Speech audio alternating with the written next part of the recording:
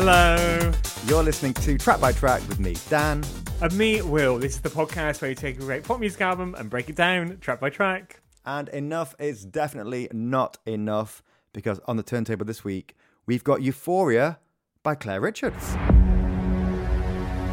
And Dan, we're only going to be bloody well talking to Claire herself without the deadwood around her. I'm joking. Warren, of wash I'm your joking. mouth out. I can't believe you said that on an episode of Track by Track. No, we've had a lot of steps over the last few years. So we are going to be enjoying Claire and her new solo album, Euphoria, today. And Claire, she's told us all about it. She's told us all about it. I think what I love about this is, as she says herself, it's a covers album. Claire and Steps, no strangers to covers, but it's a really personal, which one works best? Let's say both. Personal covers album. The tracks have all been chose for a reason. They're the singers that shaped the singer that she became and that she still is. But it's all bangers. Well, all apart from one, it's all bangers as well. It's Euphoria, Will. Oh, Claire, she must be absolutely shattered. She has been everywhere. She's been at every festival and Pride, and Steps did a one-off in Brighton, which we did forget to ask her about. God, so much to say. But honestly, when does she stop? And she's still talking about what else she wants to do, and even teasing what the future holds, if you'll pardon the shameless Steps link there. Shameless.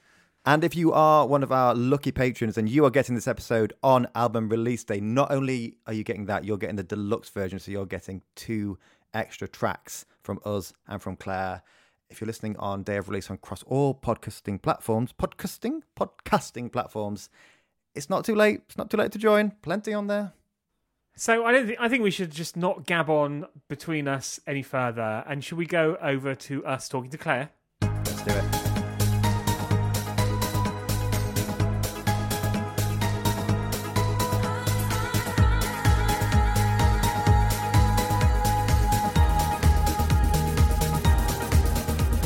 So, Claire, welcome back to Track by Track. It's been a little while, but this time, rather than Steps, it's all about you. It's definitely the summer of Claire. How is it been being back on the solo circuit? It's been really good, you know. I've actually really enjoyed it. I think the songs really lend themselves to kind of getting an audience really into it, which has been great. I think the few shows that I've done, I think it's gone down really well. So it all feels very good. I'm very excited about it. We are very excited too. And also, never mind what's going on with Elon Musk and X. Gay Twitter exploded when you announced this album. I actually have to go back into the closet and come back out again. You must be thrilled with the reaction to the announcement. I am. I think I really thought about this album and kind of what my audience might want from me. I think with the first album, it was just something I'd never done it before, and it was kind of the album that I'd always wanted to make. It was, and always, I guess what I thought I wanted to make. I think I always just saw myself as someone that should just stand still behind a mic stand and sing lovely songs and, not get involved in any kind of up-tempo stuff.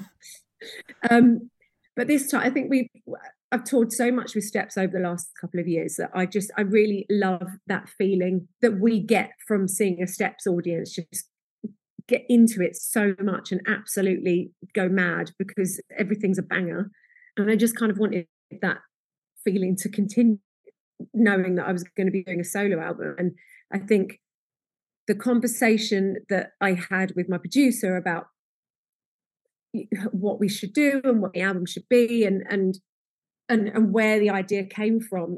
I think we were having a conversation about how my voice is very different now to how it was. God, I don't even want to say how many years ago. Very, very many years ago.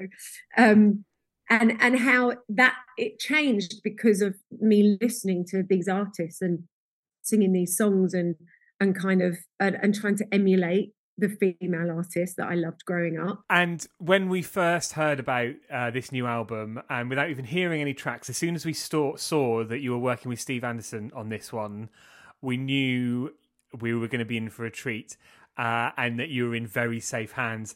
What did it feel like getting back together in the studio with him?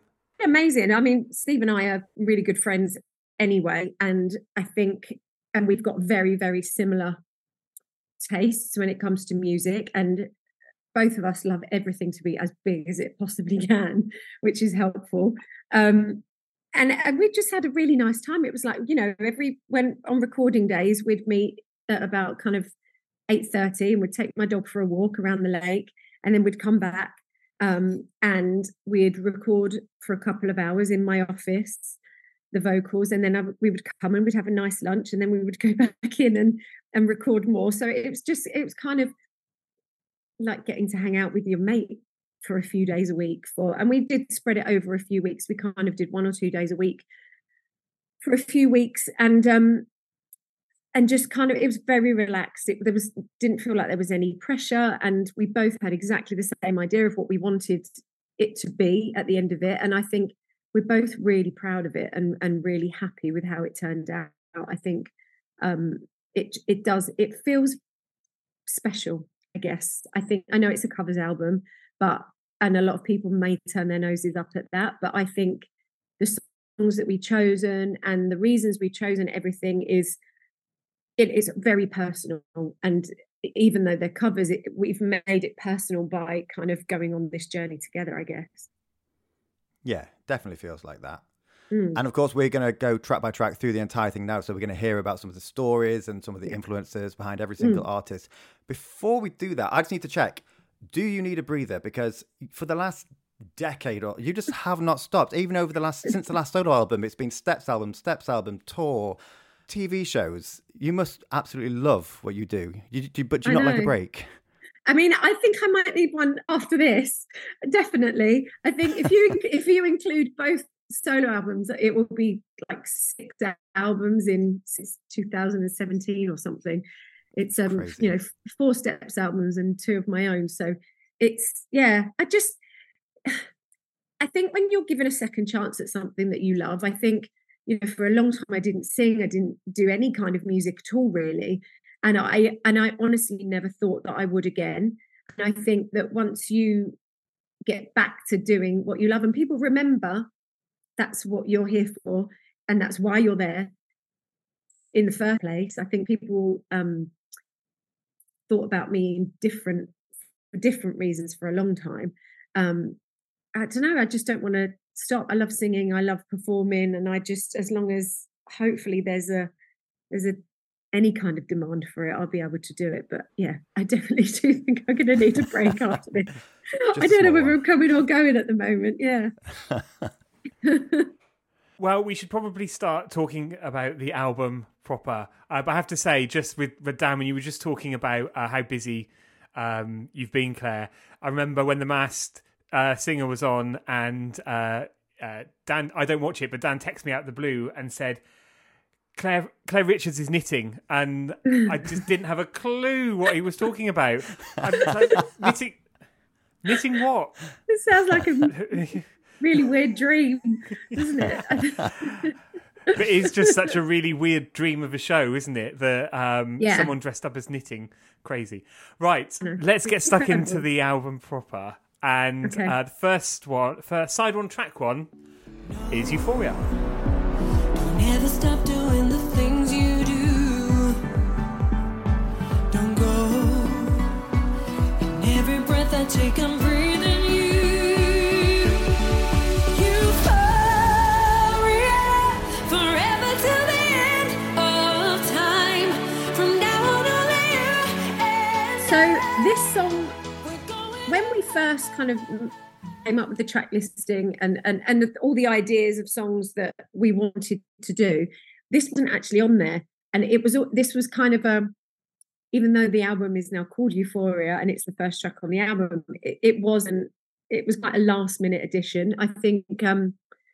So we recorded most of it in, I think, February and March. and it was to be delivered at the beginning of May or something.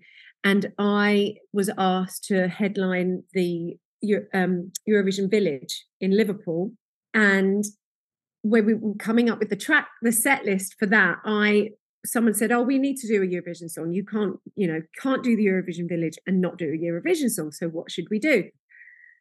And I think my manager was the one that suggested Euphoria, obviously the perfect choice. And we were discussing that, and I didn't have a title for the album at that point either. I think I was on the way to do the cover shoot and the video shoot for the album. We still didn't have a title, and it was driving us insane. And I knew that I wanted it to be one word. I knew that I wanted it to be something quite strong and basically explained everything. But everything that we came up with, everything that we tried, just didn't cut it. It just wasn't right. And we knew it wasn't right. Every time someone made a suggestion, it's like, nope, that's not right. That's not right. And this WhatsApp conversation between me, management, and Steve Anderson, we were talking about Eurovision. And I was like, oh, actually, Euphoria is a really good name, for a really good title for an album. That kind of fits really well. And straight away, everyone went, oh my God, yes, that's it. That is it. And then I went, oh, such a shame. We should have recorded it for the album. It was done by this point. We'd recorded everything at this point. And then my manager went, call me crazy and tell me to shut up, but how soon could you do a vocal? How soon could you put a track together? How soon can you kind of we need to do it for Eurovision anyway. We need the track for Eurovision anyway. And maybe we can stick it on there. And that's kind of how that track came about, really. So it was a very thanks to the Eurovision Village that I got album title and the opening track for the album. And it is a corker as well. It's fantastic, and it all just falls. It seems to all just work, doesn't it? The energy, the ethos with the album as well. Yeah. And of course, Loreen only went and did it again with Tattoo. Have you been eyeing that track and thinking, oh, I wonder what that might sound like? A mashup. No, if I did it. No, I think at least Euphoria is a good kind of 10 years old. I think I would get lynched if I tried to do Tattoo too soon. And we're not going to ask the question that you get asked 10,000 times a year, but I would just love to know what that experience was like for you playing at the Eurovision Village this year, because Eurovision took over the country. I think people who didn't even used to have respect for it or enjoy it, whatever, people went crazy for Eurovision. How was it for you? And did it change what Eurovision was for you? I've kind of been a fan. I've always watched it. I've never really gotten too into it, but I watch it every year and I love the scoring and all that, as well as the performances. It was incredible. I've never really seen anything like it. The crowd that was there was enormous. You couldn't even see the back of it because it was kind of all along on the river. And it was just huge. And everybody that was there is so invested and so into it. And the fact that it was here, and we really know how to do those things well, I think. It was so well organised. The show itself was amazing. We had to start with listening to it on the radio in the car on the way home. We didn't actually get to watch it this year. I know. I think we tried to watch some of it like a live feed on someone's phone. It was very small. Not how it's intended to be enjoyed. Yeah, no, but it was incredible. And I think I consider myself to be, I'm still not even entirely sure how I ended up being like the last, I don't want to say headline act, but the last act before the actual show was on in the village. So I count myself for it. And it was my first show of the summer. So I got thrown right in at the deep end. What a way to kick it off. I know. We could chat Eurovision and Euphoria with you, the track, for probably a whole episode, but we had better move on to track 2, which is Song for the Lonely. We just keep believing. This is a song for the lonely. Can you hear me tonight? For the broken-hearted, battle-scarred, I'll be by your side. And this is a song for the lonely.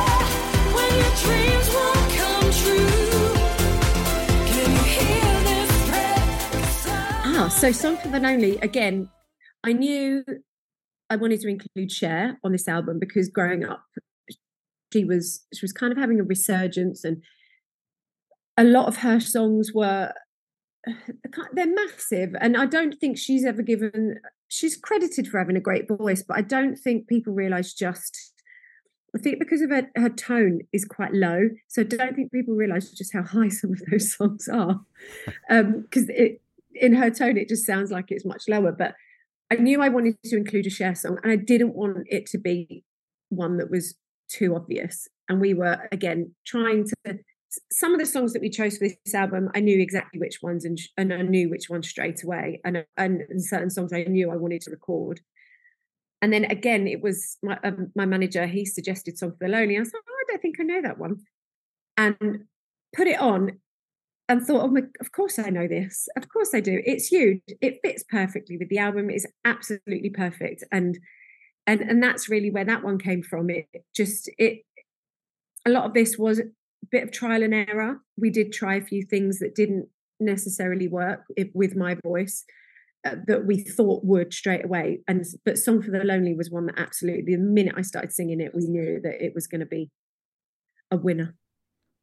And what I love about this is that getting ready for today's episode and kind of looking into the tracks in a bit more detail and the history of the tracks, I read that for Cher, this is one of her all-time favorites, and she can't believe that it wasn't like bigger than Believe.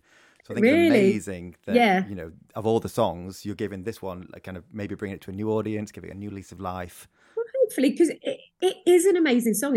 It's a great song. It is absolutely huge. It's one that I haven't performed it yet, but I hopefully will do at some point. But I could just feel like the audience are just going to go mad when that chorus kicks in.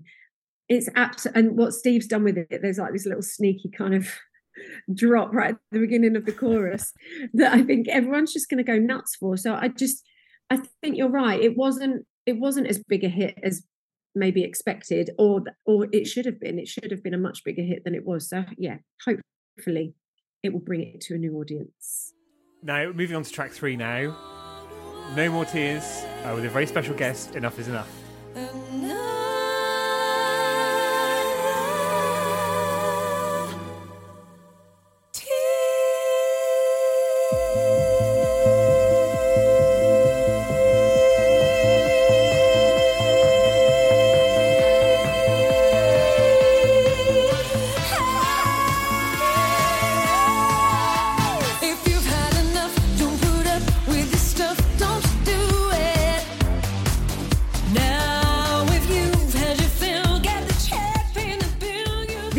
I'd absolutely loved for years and years and years. I've always tried to sing it at karaoke. It was always, but then I'd never, especially when I first did karaoke when I was a teenager, no one would ever sing it with me because people either didn't know it or they didn't want to sing with me, which I don't know whether it's an insult or a compliment. And so I knew immediately that I wanted to record this. I was a huge Donna Summer fan, a massive Barbra Streisand fan, and keeping with the up-tempo theme. A lot of her songs weren't up-tempo, but this is just pure disco joy. And then obviously came the question of who I was going to do it with. And I was a bit worried at first because I just thought, no one's going to want to sing this with me. Could have called us. I know, 30 years on and still no one will sing this song with me. And we were sat in my kitchen kind of having a planning meeting, me and Steve and management, and we were throwing a few names around. We're like, well, who could it be? But, you know, should it be someone from the same era as me? Should it be someone older? Should it be, you know, someone obvious? And then Steve was like, what about Delta? I know she's bringing out a pop record soon, and he asked her. She said yes, and it kind of definitely had the problem with her voice, so it was all a bit touch and go. We didn't know whether she was going to be able to record it and whether she would be able to get it to us for the deadline, and then thankfully she pulled it out of the bag right at the last minute, and it's great. I'm so excited. I reckon if Delta hadn't have been able to do it at the last minute, you might have had a couple of bandmates chomping at the bit. I could just imagine H wanting to get involved in this, or maybe even Lisa. I don't know. I think H might have been a bit too scared about how high it is. He always gets a bit stressed when he has to sing a high song. It really is, though, like one of the all-time, the most dramatic, most incredible, most euphoric disco duets. And I think I just love what you've done with, you know, it's so true to the original, but it's ready for 2023. You know, it could have been, it would have been awful if it was drastically changed, but it's, it's such a, it sounds fantastic in the mix. Thank you. Yeah, it would have been a bit hard for me. I've sung it so like Barbra Streisand for years and years and years, just trying to copy her. But I think we've put a good spin on it, and it sounds massive. So that's all we wanted, really. And you're Babs on this version, aren't you? Yes, I'm always Babs. I was always Babs. I've never done Donna on this. Whenever I did it at karaoke, I was always Babs. So it had to be that. And without wanting to kind of say this again, because it feels like you could say this for every track, we're waxing lyrical about these classic disco songs and incredible icons. But again, this yours and Delta's version could be bringing it into the lives of people who've never had the joy of in dancing and just going crazy to an empowering song like this. So that's just fantastic, isn't it? I hope so. And in fact, a couple of young people that have now heard it have said that they'd never heard the original, they didn't know it, and they absolutely love it. So you're right. I think there's a certain time, I think, to bring back some of these songs and just breathe a new lease of life into them. I think sometimes that's all it needs. It doesn't, I mean, I don't think the original sounds particularly dated anyway. I think it was just so huge anyway. But Steve is a master at just kind of giving something a little new lease of life.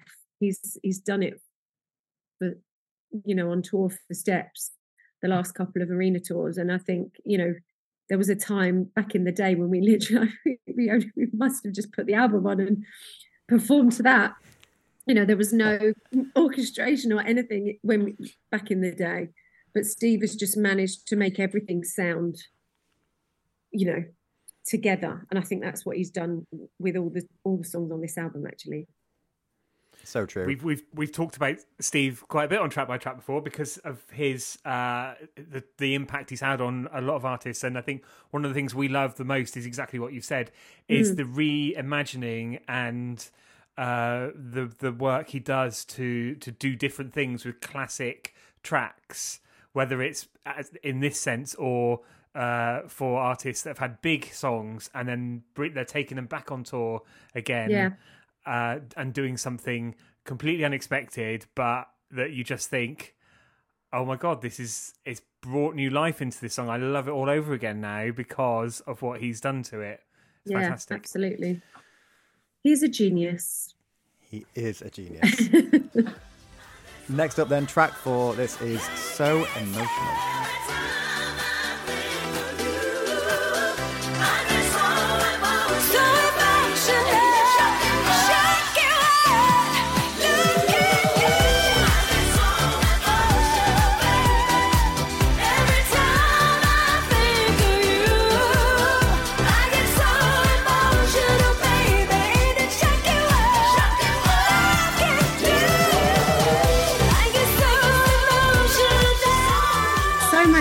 So obviously Whitney is a bit of a mountain to climb, I think. And growing up, she was just a huge influence. I think after Karen Carpenter, I would say I probably listened to more Whitney Houston than anything else. And obviously wanted to include her on this, but didn't want to go with the obvious. I mean, all Whitney songs are well known and kind of beloved by everybody, and I think her voice was so perfect and so effortless that with a lot of these songs, it's not me trying to outdo anybody, it's just me paying tribute and putting my spin on things, I guess. And I think we did actually try Love Will Save the Day first. That was the idea. Okay. That was what we wanted to do. And when I started to, and it's weird because that song, when she sings it, it sounds so complicated and quite difficult to sing. And when I started singing it, there was just no pizzazz at all. It was weird. It just sounded really boring. We were like, no, that doesn't work. And so then we thought, what do we do? Well, everything else is just so iconic and so, I can't do I Want to Dance with Somebody. I think anything from The Bodyguard is a little bit scary. Yeah. And we were going through everything, and then I was like, oh my God, so emotional. That's perfect. It kind of fits completely, and it fits. It fits with everything else, and we tried it and it worked, and it was kind of, we've added a bit more of a choir and stuff to it, and it just, the scary bit was kind of when I was told, right, come up with some ad libs at the end, like, don't copy her, just come up with ad libs. I was like, oh my God, I don't know if I can do that. But yeah, again, I'm so happy we did it. It turned out really well. It goes down an absolute storm at shows. And again, I think it might bring it to a new audience, hopefully. And you've mentioned shows a couple of times. I think listening to this album, getting ready for this episode, I just seeing myself in that audience, listening to you belt them out live. You've done basically most prides in the UK this year and wowed audiences. Seen so much good stuff on Instagram and Twitter and everything, or X or whatever. But are you hoping to tour the album? I would absolutely love to. I think we're going to see how it goes first. I think I don't want to count my chickens, but I would absolutely love to. I think this really is a live, it lends itself to a live situation. I think it would be a show that would bring a lot of joy to people. So fingers crossed. I hope so, but we'll see. We've got everything crossed. Yes. Okay, moving on now, and this it's another big artist. It's I Surrender. 'Cause I surrender everything to feel the chance to live again. I reach to you. I know you can feel it too. We'll make it through 1,000 dreams. I still believe. I make you give them all to me. I'd hold you in my arms and never let go. So I've got a little bit of a history with this song. I think the first time I heard it was in Miami when I was doing a video with H. We went to Miami to film the DJ video, and A New Day had just come out, and we bought it while we were there and listened to it to death. And I loved it from the first time I heard it. And then about 10 years later, the reunion tour happened, and we each did a solo, and that was my choice of a solo. And stand still, do the big ballad, have the big rain thing coming down behind me, and it's just always stuck with me. It wasn't a single for her. It wasn't, so it was never been a hit, and I guess it's one that some people may not know of Celine's, but I love it. I did it I did this thing called karaoke during lockdown on my Instagram, where I kind of every week tried to sing a couple of songs in my spare room with a few casual disco balls and cherry blossoms that I had in my garage. And yeah, again, I just knew that when we came up with the concept for the album, that this would be the one that I would do from Celine's catalogue. I think this will be a real surprise to a lot of people listening to this album because of like what you just said about it not necessarily being one of her more well-known tracks, and the fact that it's probably had one of the biggest metamorphoses into something very much for the dance floor. And I think if you say to some people, that's a Celine Dion track, they are going to be open-mouthed at kind of what you've done with it in the most fantastic way. I think it's not one of the obvious ones. Did you ever even contemplate doing My Heart Will Go On? No, absolutely not. I mean, I'm sure could be made into a lovely dance track, but there are just some songs you don't touch, aren't there? You just, yeah. But it would be like doing Believe by Cher, wouldn't it? It's almost like too big, too much of a sacred cow to go anywhere near. Yeah, exactly. I think there's some songs that you just don't try and do. I think if you're going to do a cover, you either have to do it different or better, and the better is rare. I think you and unless it's a song that kind of wasn't really a hit. You know, we've done that. Steps have done that in our career. We've kind of, Something in Your Eyes was a cover of a song that it wasn't a hit, so people didn't really know it. We've had a few of those, but not that I'm saying we did Better the Devil, or Chain Reaction or Tragedy better than the original artists. But I guess they were different enough. I don't know. They are definitely conversations we've had on episodes where we've done buzzes, etc. Because Steps Better Than the Devil, is my version of the track. It's the one I heard first, and it is. I hope Kylie's not listening. It's my preferred version. We didn't see eye to eye about that, but I really enjoy the Steps version as well. But there's somebody that worked at PWL said that they preferred our version too. So, wow, I'm in good company. Yes, exactly. It wasn't Pete, but exclusive in tomorrow's Heat or something there. Yeah. Right, moving on. Track 6. I've got so much to say about this. Summer Night City.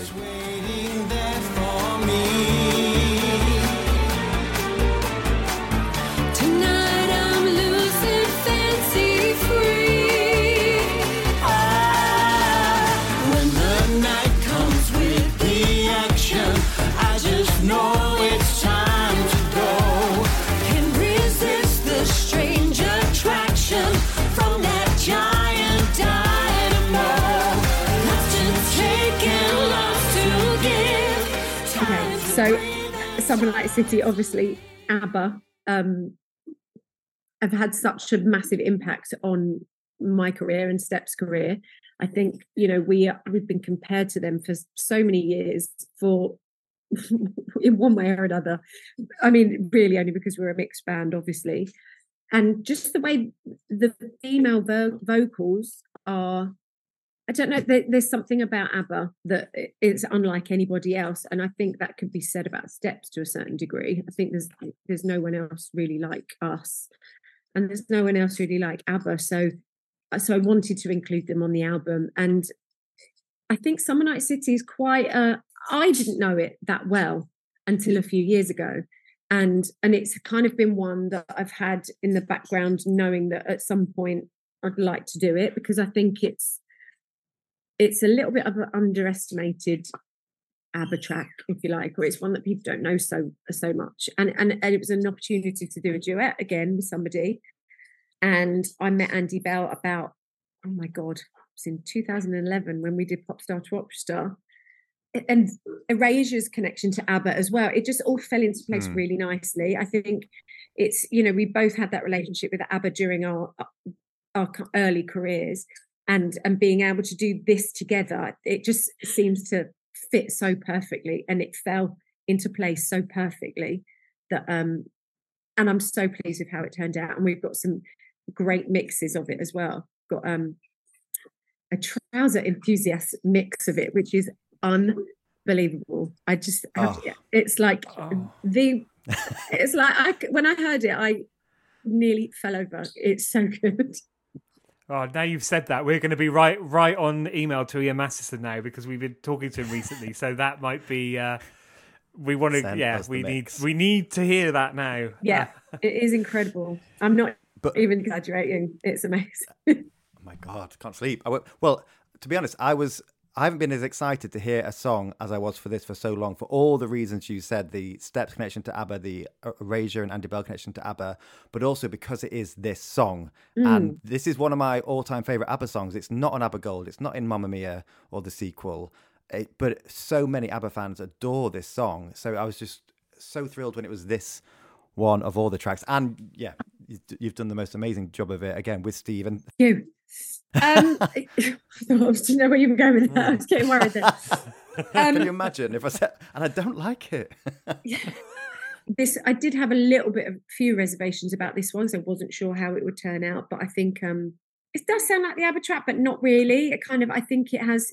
I think if people heard it, it would take them a minute to realise what it was. I think, if they didn't know, if that makes sense. Yeah. It makes perfect sense. Okay. And I'm going to steal Dan's thunder here because I reckon the next question he wants to ask you is, have you seen ABBA Voyage? That is my next question. Do you know what? I haven't yet. I really want to. I'm so confused though about whether is it called ABBA Voyage? Is it Voyage? I don't. It's. I find it really confusing. It's Voyage, right? But It's everyone calls Voyage, it. yeah. Everybody says Voyage, Voyage. I like Voyage. and they just a assume, bit la-di-da, yeah. Yeah, Voyage, darling. No, I really want to. I want to take the kids to see it as well. I think my daughter loves ABBA, so. They'll definitely want a photo of you from outside of it on their photo wall where they've got all the guests that have been to see it. 100%.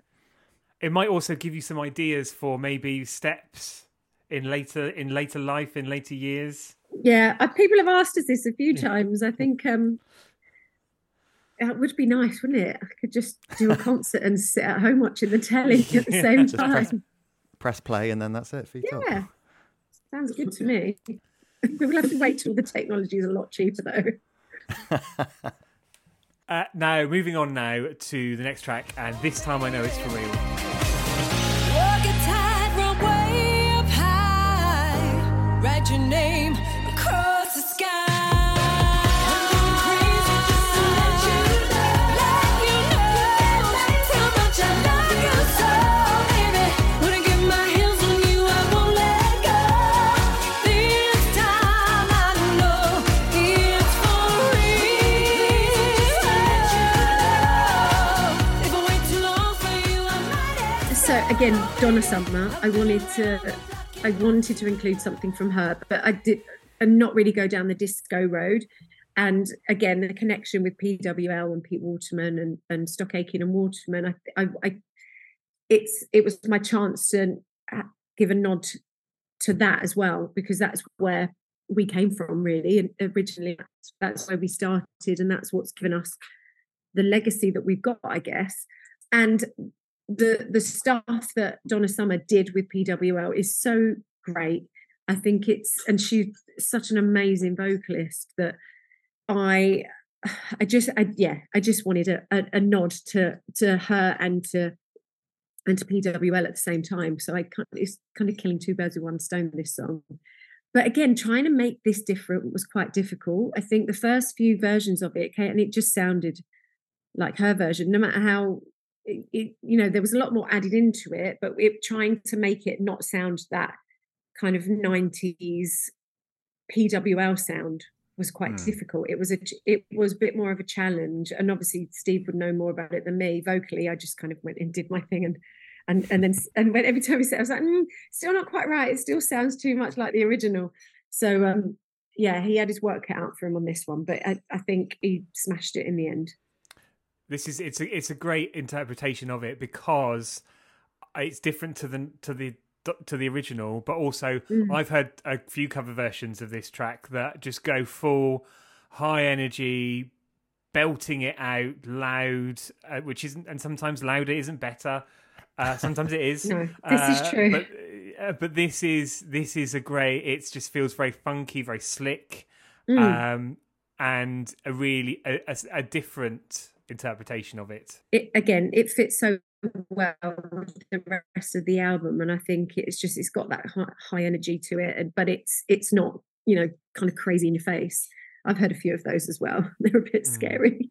Yeah, my introduction to this song was, again, as with Steps and Better the Devil You Know, mine was when the Lungs of the North, Kelly Lorena, did a bit of a banger version of it in the early noughties. So that's my first kind of introduction to this song. So I like that this kind of takes it a little bit of a step back from that high energy, while staying very high energy, of course. Yes, of course. Okay, next up, track 8, wise words. Never trust a stranger. Never trust a stranger.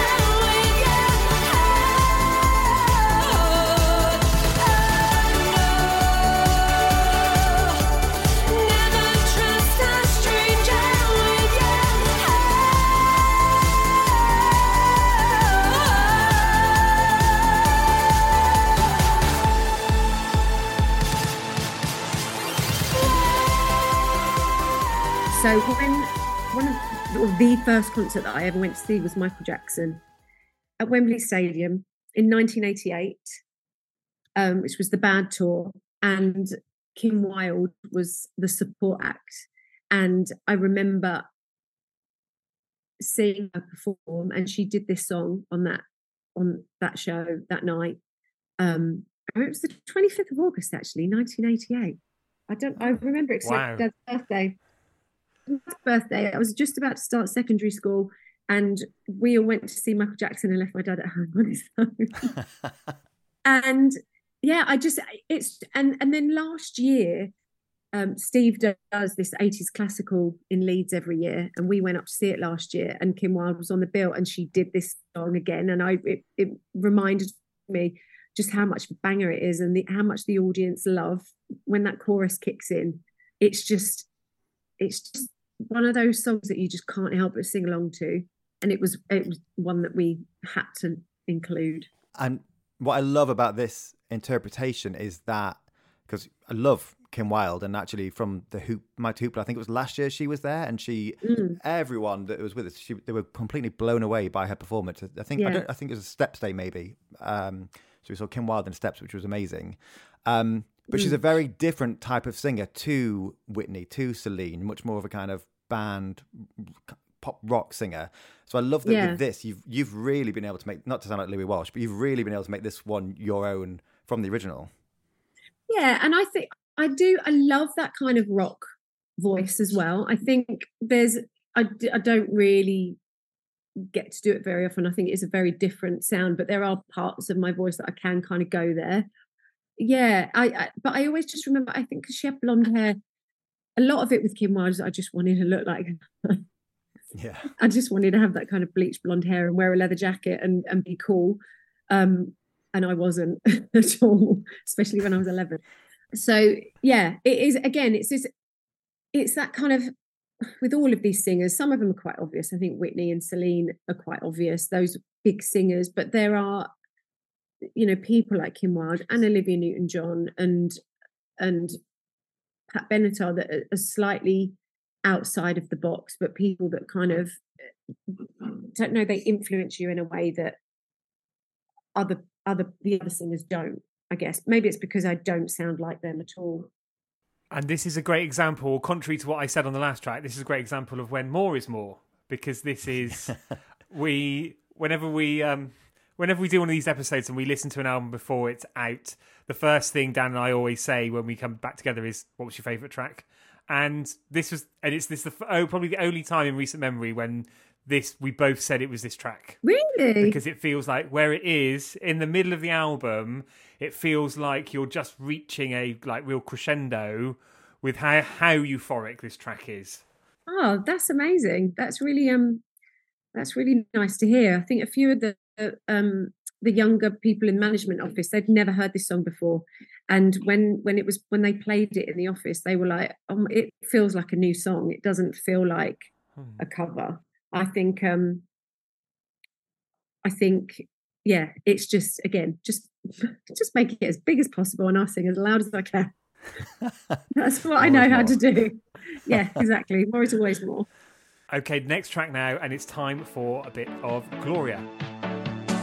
Gloria, you're always on the run now, running after somebody. You gotta get him somehow. I think you got to slow down before you start to blow it. I think you're headed for a breakdown, so be careful not to show it. Yeah, Gloria is just it. This is one of the songs that have kind of been with me for a while as well. I did it in Hyde Park when I supported Celine, and I again did it on karaoke. I performed it on this is so random, on the Great British Soapy. It was like last year or the year before, and yeah, again, it's just one that I knew that I wanted to include because it's just such a joyful song, and I think one that, if you know it, you know it, and if you don't, I think you're going to love it anyway. It's it just fits really nicely into the rest of the album, and just kind of wanting to keep that up tempo. And and obviously I grew up in the 80s, so it was a massive part of my musical influence is music from that time. And I think this is one of those ones that will always go down as one of my favorites. And this appeared on the Flashdance film, didn't it? But not on the soundtrack. So that was a new fact. I hate to say I've never seen Flashdance, which is ridiculous because I'm sure I'd love it. But shaking head from Will there. But I imagine for a lot of people, it's linked to that iconic film and of course, iconic title track, which I think you did on Karaoke, didn't you? Was Flashdance ever in the running for the album? Or was that, too big to take on? Do you know what?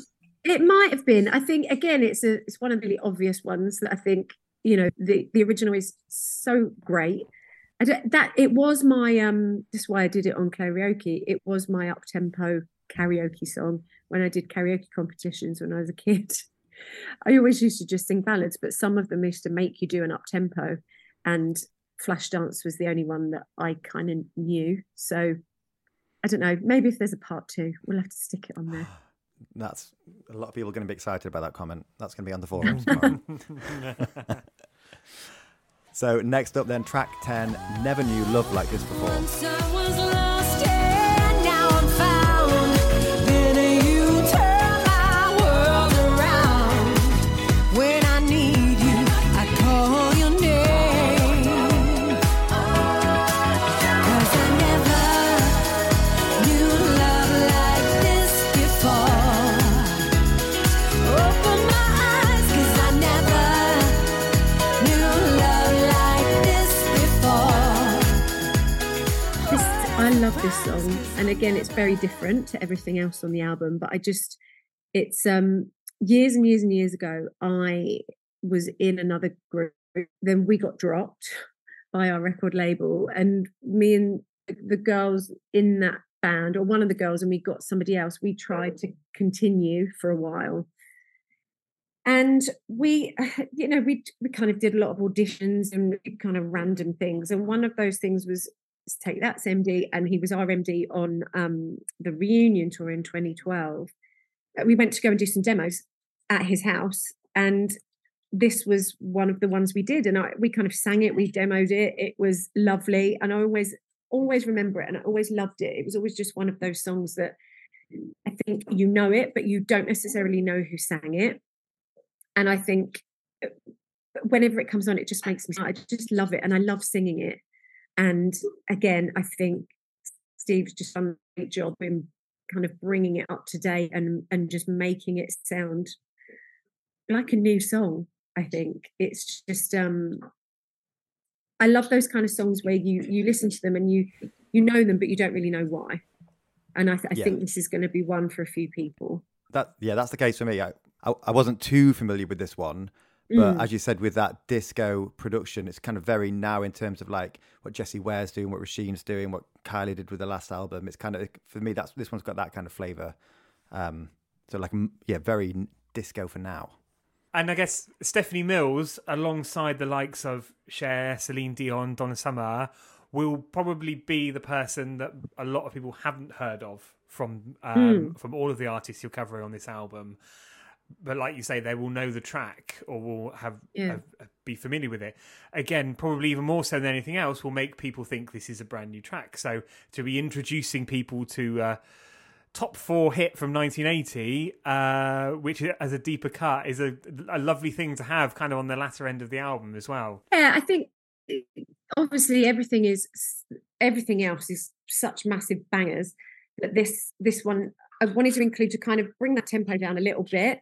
Again, when we first started talking about this album, and Steve and I are always doing stuff and talking about things, and when I did this on Karaoke, it was one that kind of, it sparked an idea of, that whole disco thing.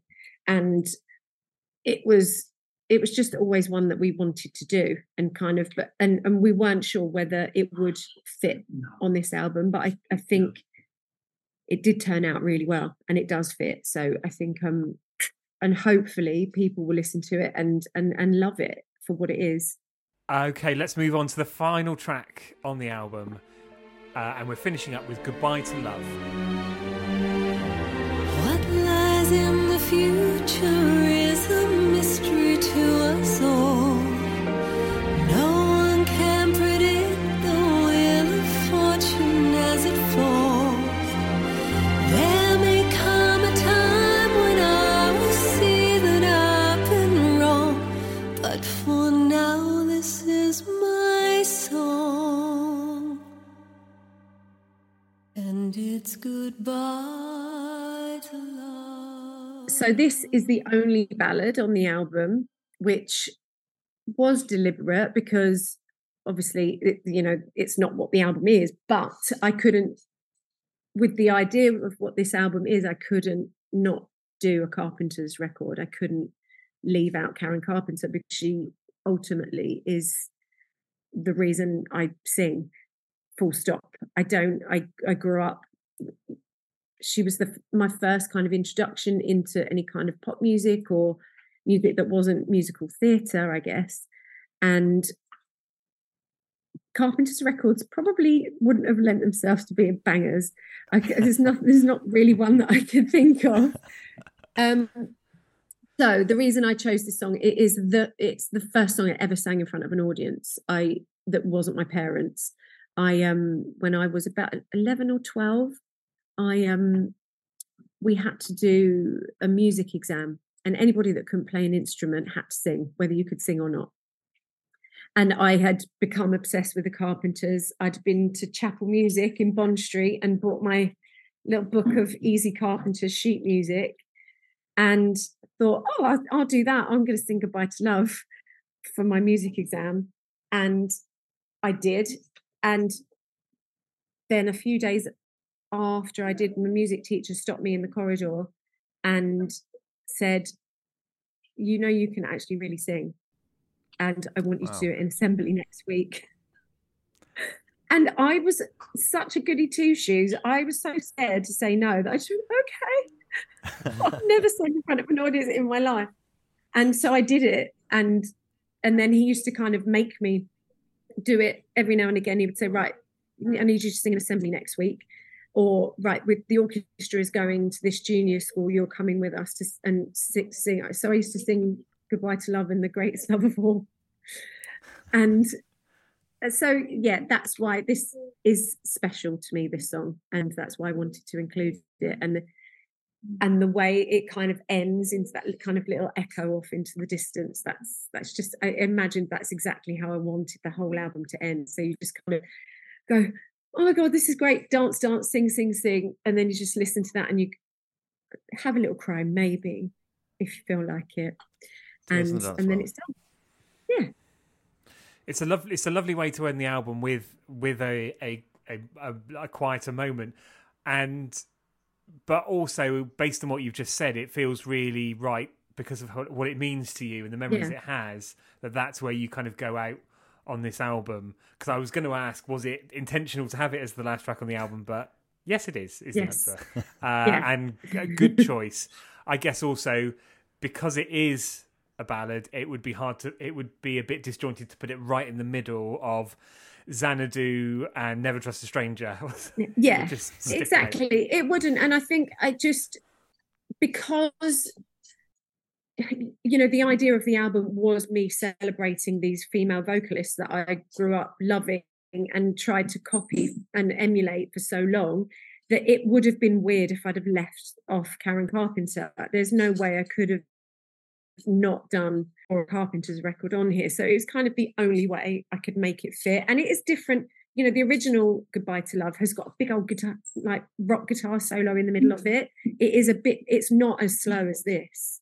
So we've turned it on its head a little bit and made this one the complete opposite by making it a proper orchestrated ballad that's, that I could really get my teeth into as well. It's very breathy. There's a lot of words. So, and I haven't sung it since I was a kid either. So it was really nice to revisit it. And the fact that when I played it to my husband, I kind of said, put these in and listen to it. And he was in the music industry. He's been around music for a long, long time. And when I played it to him, he doesn't ever get emotional about anything I play him. And there was a little tear in his eye. He got very emotional about it. So I feel quite proud of this one. Well, thank you for sharing that with us. Thank you for going track by track through the album with us today. And congratulations. I think at times right now, people just need joy. And this album it says it on the tin, it's Euphoria. So many people are going to love this. So thank you. And again, congratulations. Thank you. Hope so. Thank you very much. I really appreciate it. So scary. And we hope to see it on tour. Yes. And we look forward to Euphoria Part 2 next year as well. That's confirmed. Okay, I'll put it in my diary. And then you can I just have a week off first? So. Euphoria 50. Well, we certainly had a giggle catching up with our old mate Claire about Euphoria, and 11 if you're not on Patreon, tracks on the album. And I have to say, I wasn't expecting so much from Claire about kind of the stories of becoming fans of these artists, but particularly the chat about the production and what Steve brought to the songs and things like that. I mean, hands up, we had to go over time for this, and Claire was very happy to as well, but we went way over our time with her because there was just so much to say. Dan, hands up again. We always go over time on there when we're chatting to artists, normally because you just can't stop gushing over them. And there was a bit of that, and it is still in the episode, but not too much. But thank you so much, Claire, for joining us to talk about Euphoria. We've been loving the album. We've been dancing separately because we're... Social distancing? Not social... No, we don't do that anymore because we're in different cities, obviously. But I can't wait, Dan, for us to get together and dance together. Oh. Not in a non-body contact way. Oh, I thought you meant grinding at the end of the night. You not mean that? No. A little smooch to Goodbye to Love. No. That would be goodbye to our friendship, I think that would be. No, we'll be jumping up and down like pogo sticks to Never Trust a Stranger, more likely. There will be live dates, I have no doubt, because this album's going to do incredibly. Do let us know what you think to the album, and to Claire Richards, and to Steve Anderson, and Trouser Enthusiast, of course, at Track by Track UK, or if you're listening on Patreon, in the comments on the post. So, thank you for listening, and until next time... I've been Loreen Dorlin. And I've never trusted a stranger, honestly. I swear to God, I've never trusted a stranger. I don't believe you. Goodbye. Goodbye.